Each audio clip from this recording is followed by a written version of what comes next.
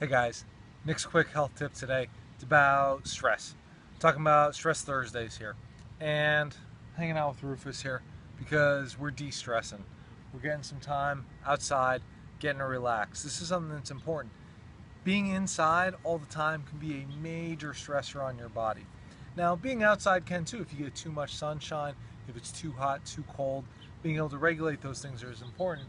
But making sure that you're getting some time outside is very important because no matter what, and this is studied even, I believe, in some California towns right off the freeway, it was still cleaner to be right outside there than it was inside the office buildings. So whether it be your house, your office, always making sure getting outside because that's going to be a great de-stressor for your body. It might only be 2-3 minutes, but a little bit off and on throughout the day can go a long way. If you want to learn more about stress, sign up for my free ebook.